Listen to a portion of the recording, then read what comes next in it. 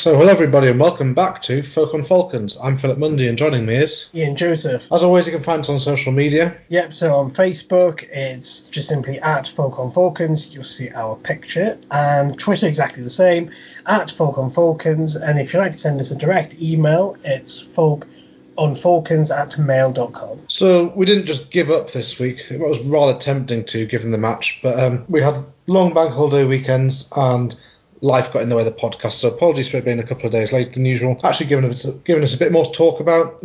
Some more stuff's gone on in the rugby world. So we'll jump into it. First things first, I think the less said about the game, the better. I think the highlight of it was Alex Tate leaping like a salmon to collect kickoffs, but then it got a bit boring after the third time. Yeah, well, that's probably the highlight of the game. Also, I think actually when the decent amount of period where it was only 12-3, you sort of thought, well, actually, yeah, I mean, we're probably going to lose this, at this stage, but you thought, well, put a really good kind of account of ourselves, it's pretty close, you never know, sort of thing.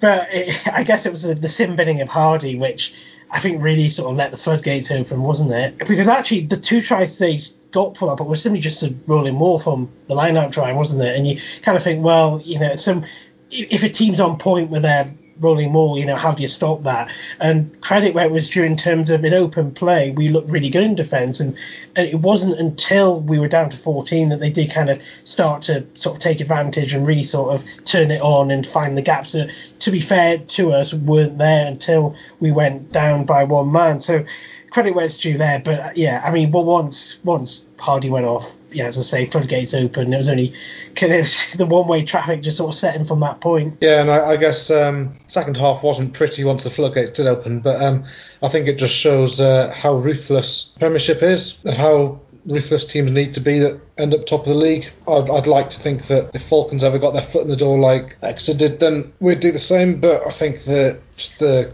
calibre of players says something quite different about the two squads. Yeah, well, in some ways it's very different ways to make the comparisons, because quite obviously we were playing a B/C team. They had to take it as seriously as possible because they wanted their own semi-final, and beating us would make sure of that, so they had their best team out. And I think what summed it up was we were bringing Hayden Wood on just to kind of give him experience, sort of throw him in the deep end, and they were bringing on Hogg, and that doesn't necessarily show, well, it does show the difference between the squads in general, but really I think more importantly show the difference between the squad selected actually on the day. Our agendas were very, very different. We just kind of wanted to fulfill the fixture and kind of give players who have been on the fringe this season a bit more experience in game time, and they really kind of wanted to go for the jugular and get that home semi-final berth, and it turned out in the extreme really for both of that. I know when the team sheets were released, we raised a few eyebrows. I understand why it was done, and I know that Richard has come in for quite a bit of criticism for it, but I think in all reality we wouldn't have got anything from the game, so I can see why he did it. But then getting thrashed by 70 points, it's actually made our points difference worse than the teams around us when it was 20 points better before the game, and effectively we lost a point in that match. We didn't just end up with nothing, we lost a point. I don't think even he would have envisaged it going quite as badly as it did, but hey ho, que sera, sera. Yeah, that's pretty much it, isn't it? At the end of the day, I've seen the comments as well, a lot of criticism, as you say, for Dean Richards and the coaching staff, but it's top flight professional sport with a 6-day turnaround, and including a trip down to Exeter with two much more winnable games coming up.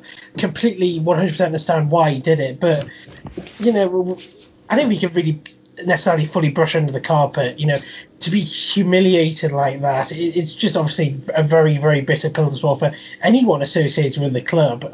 Supporters, don't say that the least. So it was what it was.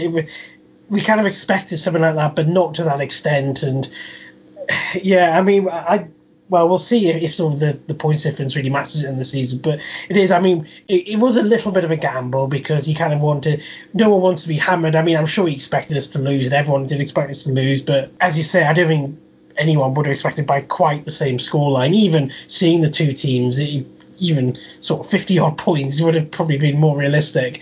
But it's done now. We just got to move on to what are eminently more winnable games, and hope, I suppose, the big points difference deficit now isn't going to play too much of a factor, which I probably won't, to be honest. Yeah, and one more thing on this. Everyone on that pitch is trying to make it as a rugby player at the highest level, and quite frankly, a lot of the squad weren't teenagers. They were people in their 20s who are striving to be professional rugby players, and you can't be a professional rugby player and complain about being played in the Premiership because it's the pinnacle of what you can do in English sport, apart from playing for the national side. And if these people aren't good enough to play at that level, then Falcons isn't a charity. We should let them go. And I think that there's a few players where you have to scratch your head a bit, and others I think actually showed that they were all right.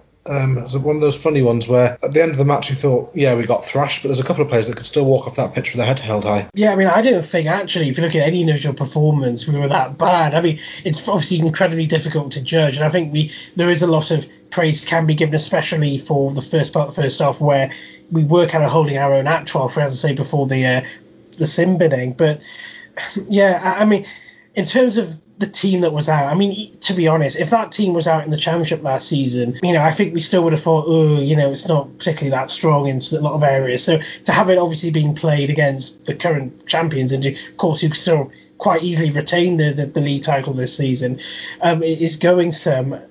I mean, the squad is what it is. We know, everyone knows that a lot of those players probably can't quite cut it at regular sort of Premiership level, and then the question will be raised, what are they doing there? But I guess that's in many ways that's kind of going to be the nature of any squad that has been promoted from the Championship. You're going to get, well, to put it harshly, deadwood, I suppose, in the squad. But then again, it's the old thing, well, if you don't play players, how do they improve, that sort of thing? Maybe some of these players, it's hard to see how, but the game time may well have sort of been a good experience for them somehow. Just get a bit of match sharpness, fitness, a bit of sort of exposure to how good it can be. You don't know, but the squad's there to be used, and I have no real qualms about how it was used at the weekend. But at the same time, of course, it was obviously not a particularly enjoyable watch. Yes, I guess if we get 5 points against Worcester and absolutely thrash them, then Richards will be somewhat vindicated. And I guess we're going to play as strong a team as we can possibly get out, and hopefully that means that it'll be a similar team as played 2 and 3 weeks ago. And yes, if we pull that off, then we're just about in it. But I think we've got to look at kind of the West Country stitch-up which has occurred since the weekend. That being Gloucester and Bath having their game abandoned for COVID. So this weekend, Gloucester are going to end up with 2 points and Bath 4. Both of those teams being immediately above us in the Premiership. And it makes this ambition of the top 8 that little bit trickier. And I think we've realistically got to get 10 points in our last 2 games now to have any chance of finishing in the top 8. And it's a bit more out of our hands than it previously was. Yeah, we've said it right at the end there. I think before the COVID stitch-up, it was sort of in our hands. I think if we'd got 10 points, we probably would have been well in the mix then. Of course, obviously dependent on other results and whatnot, but it just makes it that, and it was already going to be an incredibly difficult task, I think, and that's the Bath getting 4 points there is really kind of, I mean, we would have to go ahead of Gloucester anyway, but for Bath to get the 4 points is really kind of makes it sort of one step too far, I think. I mean, all we can do is just kind of go out and give it a go. I mean, minimum is obviously we have to try and pick up 5 points home to Worcester to even have any sort of remote chance. Personally, I think there's 2 factors being the killer for the top 8 chances, and that is the implosion against Wasps and Gloucester. Even if we'd won one of those games, it would be a massive help. And I think the fact that we were unfortunately given COVID loss points away to Worcester when other teams obviously have been mostly pretty successful picking up 4 or 5 points against Worcester. So obviously we don't have the opportunity to do the double of Worcester like most of the other teams have so far this season. So I think that those 2 factors have just really sort of hindered us. I think it's just going to be, as I say, one step too far. Yeah, and I think it's also worth mentioning, I think Worcester are playing Gloucester as the last match of the season, so we expect Gloucester to end up with 5 points out of that one. So in the last 2 games of the season, Gloucester are going to get 7 points, and they're currently 2 points ahead of us. And their points difference before the weekend was 30 points worse than us, and now it's 40 points better. So there we go. Definitely we're up against it. One other thing that has to be said is a lot of the teams basically from 5th downwards are playing each other in the last 2 weekends, and that could go in our favour. It could mean that the teams that are already in 5th and 6th and 7th perhaps end up getting 8 points or whatever from their last 2 remaining fixtures, but it could mean that everyone wins one, and then we're going to end up kind of adrift even if we win both of ours. Yeah, well, I mean, as you say, I mean, that could be the same grace of fact that everyone sort of down there is playing each other the next couple of weeks. Really, I suppose probably except us, really, which kind of that's kind of our one sort of last sort of straw of hope, I suppose. But yeah, I mean, we still need to obviously do our bit and get, I would have thought, absolute minimum 9, preferably really needs to be 10 points from those games. But as you say, those teams above us are still going to pick up points, and it does only take a few of them to pick up a few points, and it's probably just going to be too much. Yeah, one thing to also take note of is Harlequins' current situation, because obviously we got them last game of the season. This weekend they're playing Sale, so if they lose to Sale this weekend, which is quite possible, then the last game of the season they'll have nothing to play for, and hopefully they kind of do what we did last week, where they play their C team to preserve their players for the semi-finals. They'll have nothing to play for, and to me that would seem a logical move for them. Just got to hope, cross all our fingers and toes, that Sale do a number on them this week. Yeah, I think you're right. I mean, I would expect them to not play their strongest team. I mean, even if they do have a poor cup, well, if as you're saying, if they do have a poor result against Sale, then I would still be inclined they probably would just not play the strongest team against us, because they've got to save the best players for the semi-final no matter what. But I think you're right in that maybe we should be sort of trimming on Sale this weekend just to make sure they do absolutely have nothing to play for. But I think it could also depend on what we do against Worcester. I mean, we can't take it for granted. We've got to pick up the win and the 5 points, and then we've got to look at Harlequins and kind of approach that in a way that we think is going to be best, because, I suppose either way, we're going to have to sort of go all out, but it may depend on, if we lose against Worcester, then well, there's a dead rubber, isn't it? How do we approach that? What team do we pick for that? Does Richards then use the opportunity to, again, play some more of the fringe players? So, we can't take Worcester for granted. They have nothing to play for. We've had some pretty dire games against them over the past few years. I mean, I think it's not unreasonable to say, well, we would be favourites for that, and I would expect us to win, especially with a home crowd as well. But we'll just have to see. And as I say, we have to not only have results at the bottom of the league go for us in terms of that top 8, but also got to hope, as you say, Sale do a number over Harlequins, so we could get a bit of a helping hand by them playing hopefully a weakened team. Yeah, right now I think there are more permutations to the league table than there are combinations to the National Lottery, so I'm not going to bother trying to work it out this week quite what we need to do, but certainly next week we'll have a very good idea of which results need to happen and what needs to go on for us to end up with the Heineken Cup possibility. So another bit of nice news about the Worcester game. Obviously, fans are in attendance again. Is it slightly more than last time we were allowed? It is. So I think it's 2,500 this time, which might well make a good positive difference, actually. I mean, obviously there's an extra 1,000 supporters in there. Another thing I do want to say is that getting a ticket this time was mostly easier, I think, than the first time. I think they sort of smoothed out the operation by last weekend. I managed to get mine a bit easier than I did for the Northampton game. But yeah, obviously there is a bigger crowd now, and I mean, surely that's only going to help us. As I said last time, I mean, in some ways it kind of felt like there were more there than there were, so obviously having the extra 1,000 there is only going to add that even further, and I think, we're going to have a pretty full-ish south stand, and I think that the west stand is going to look pretty decently filled as well. I thought even last time, even with the enforced gaps, there was a good spread of fans. So yeah, it's going to be a really good sight, and it should be a really good way to end the season. Off the pitch, there's been quite a lot of news at Kingston Park in the last week or so. Not so much comings and goings, but more contract extensions. There's been a couple that have caught my eye. Which ones in particular have you noticed? Well, I mean, there's been a whole flurry there, isn't there? I know we mentioned Peterson in the last podcast, but we've had Chick, we've had Wakoke Koke, Collett, and Tampin, and then actually sort of maybe arguably the most surprising, but perhaps maybe not surprising, Carreras just today being Wednesday, have announced from the club that they've agreed another 1-year extension. So obviously he's been given another chance. Maybe his cameos have been enough to sort of impress the coaching staff that he does have more to offer. But yeah, I mean, I think they've all been quite positive. I don't think you can say, I mean, I know Carreras at the moment is a bit controversial, but certainly for the rest of them, I don't think you can really sort of say that they're not worth signing up. I think all of them have sort of earned those contract extensions, and a couple of them, I know on the fringe, but they do look like they do have something to offer. And I think particularly Wakoke Koke, for example, has really stepped up this season. I mean, yes, he scored a lot of tries in Championship, but in the Premiership, he doesn't really look out of place. And I think as the season gone on, he's really sort of looked more and more, perhaps even sort of starting material. And I think even on these players, in many ways, the more you play him, can only get better. Yeah, I think aside from 5 seconds of stupidity by Carreras, every single one of those players has earned that position. Even Carreras, in the time when he wasn't sticking his fingers in people's eyes, he was playing very well. He was making incisive, exciting breaks, which is what you want from a drinky little winger. And then we've mentioned the back rowers, second rowers and front rowers, that they've all really stepped up this season and proved that they haven't just got this contract extension to fill places. They've got it on merit, and it looks very promising for the future. Yeah, I mean, I was quite pleased to see sort of Collette as well, because he was genuinely one of the standout players in obviously that flurry of wins we had in the start of the season. So it's kind of, I'm pleased to sort of he's sort of being rewarded for that. Obviously, since then he's been on the fringes, but definitely a prospect, and every time he's been in the team, he's never looked out of place.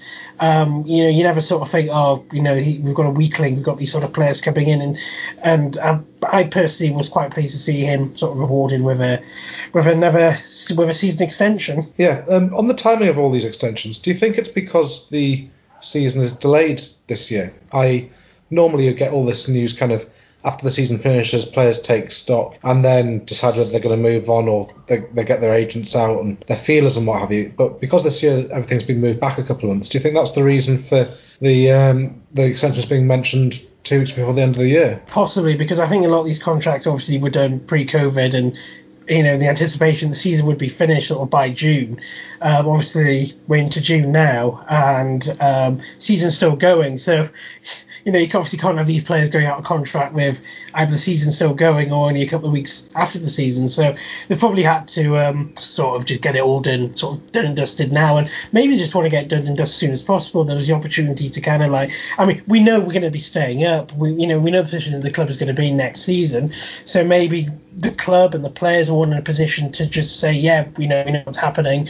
Let's sort of get this side now. Sort of why delay? So maybe it's sort of a combination of those factors, really. Outside of the Falcons, there's one kind of amusing, kind of interesting quirk that's come up. It's not just Gloucester that have had the COVID issues in the West Country. Hartpury have also had them, and their final game was scheduled to be against Saracens. It was abandoned, and in the Championship, the agreement that all the clubs came to was that in that event, both clubs, it was declared 0-0 and there were no points given. The outcome of that being that Saracens have ended up finishing second in the Championship, not first. They'll still be in the same position, but it's the other way around, so they'll be at home first, not second, which could be argued to be disadvantageous. However, a few things have come up from this. Saracens are threatening legal action. Not quite sure why. I guess they want to be seen as the winners of the Championship, perhaps some money involved, I don't know. But it also throws up the question of, had a couple of other teams this year against Saracens not fielded a team for coronavirus reasons, then Saracens would have very much been looking down the abyss. Yeah, well, I mean, I guess I find it's slightly ironic that Saracens going for legal action, of course, after their history, and also the fact that sort of Ealing obviously threatened us with legal action as well because they wanted to get promoted. So a lot of legal action over the past year or so. But I mean, I personally don't think it's going to make a slightest bit of difference. I think Saracens will win pretty comfortably in both those legs. I think they're just sort of, I mean, I suppose I can see where they're coming from, but then again, I in terms of, obviously you want to have the advantage of as you say, the home second leg, but if as you say, everyone agreed to those rules at the start of the season, why should Saracens be any different in the fact that they've had a COVID cancellation? I mean, would they be threatening legal action if Ealing had a couple of COVID cancellations? I suspect not. So it's just usual sort of rubbish, really. And I don't know, maybe in some ways it's sort of a bit of a mind games as well. I don't know, because I'm sure Saracens would expect, and everyone would expect them to win that final pretty comfortably. I mean, whether it's at home or whether it's in Fiji or whether it's in space or whatever, I'm sure Saracens would probably win it pretty comfortably. So I think it's probably just making a fuss about nothing, really. Unless Saracens end up with COVID in the camp, because it seems like in the Championship this year, there's been not a single game postponed apart from the last one between Hartpury and Saracens. If Saracens end up importing some COVID from somewhere, or I don't know, should we find some willing volunteers who are going to go and get sneezed on by everyone in town and then go to the Saracens training ground and cough on them all? Well, it is interesting, isn't it? I mean, what happens if Saracens have to get COVID or whatever and the finals called off or something because Saracens are the ones got COVID? Does that mean you get promoted? Or you could have, for example, Saracens win the first leg and then get ill for the second leg, and then do Ealing then win the second leg, and then how do you do the points difference? And Or the Saracens players then go on Lions tour and suddenly Ealing are playing the Saracens. Yeah, well, that's the other thing, isn't it? They're all right for Lions, but they're not for final or whatever. Yeah, I don't know. We'll have to see. It's worth keeping an eye on, there, isn't it? It could be a bit of an amusement quality and entertainment factor to it. But as I say, I think it's just a lot of it's just a fuss about nothing, really. Right. So if we just round up the scores from the rest of the Premiership action this weekend, last weekend. On Friday night, Gloucester beat London Irish 30 points to 28, whilst Sale beat Bristol 22 points to 12. And suggest you watch the highlights of that one if you haven't already, because there's some excellent bits of play in it from both teams. Harlequins on Saturday beat Bath 44-33, points all over the place. And then Worcester lost narrowly at home to Leicester 17-18. Finally, Northampton won 30 points to 25 against Wasps. On Sunday, I'm just not going to talk about that result. Doesn't warrant discussion, which leaves the table as it stands. Obviously, as we've alluded to a little bit earlier in the show, Bristol are top with 76, followed by Exeter with 73. Sale then have 68, with Harlequins right behind on 66. Northampton are then 12 points adrift on 54, with Leicester behind them on 48. London Irish have 44, Wasps have 43, Bath have 43 also, Gloucester have 41, we've got 39, and Worcester are confirmed bottom with 23. So, as we said, very much top four. Things can still switch around a bit within it. Northampton looking like they're going to end up fifth unless they have an absolute shambles for the next two matches. And then it gets a bit closer with basically from London Irish in seventh down to us. There's very much potential that these teams can move around a bit, and I think there still is the potential for us to finish top 8 as we've mentioned, but certainly I think it's somewhat out of our control now, unfortunately. So it's a much shorter episode. We don't really talk about the match because it's so dire. So thank you for listening, and catch you again in a few days after our quick turnaround after the Worcester game. Yeah, bye everyone.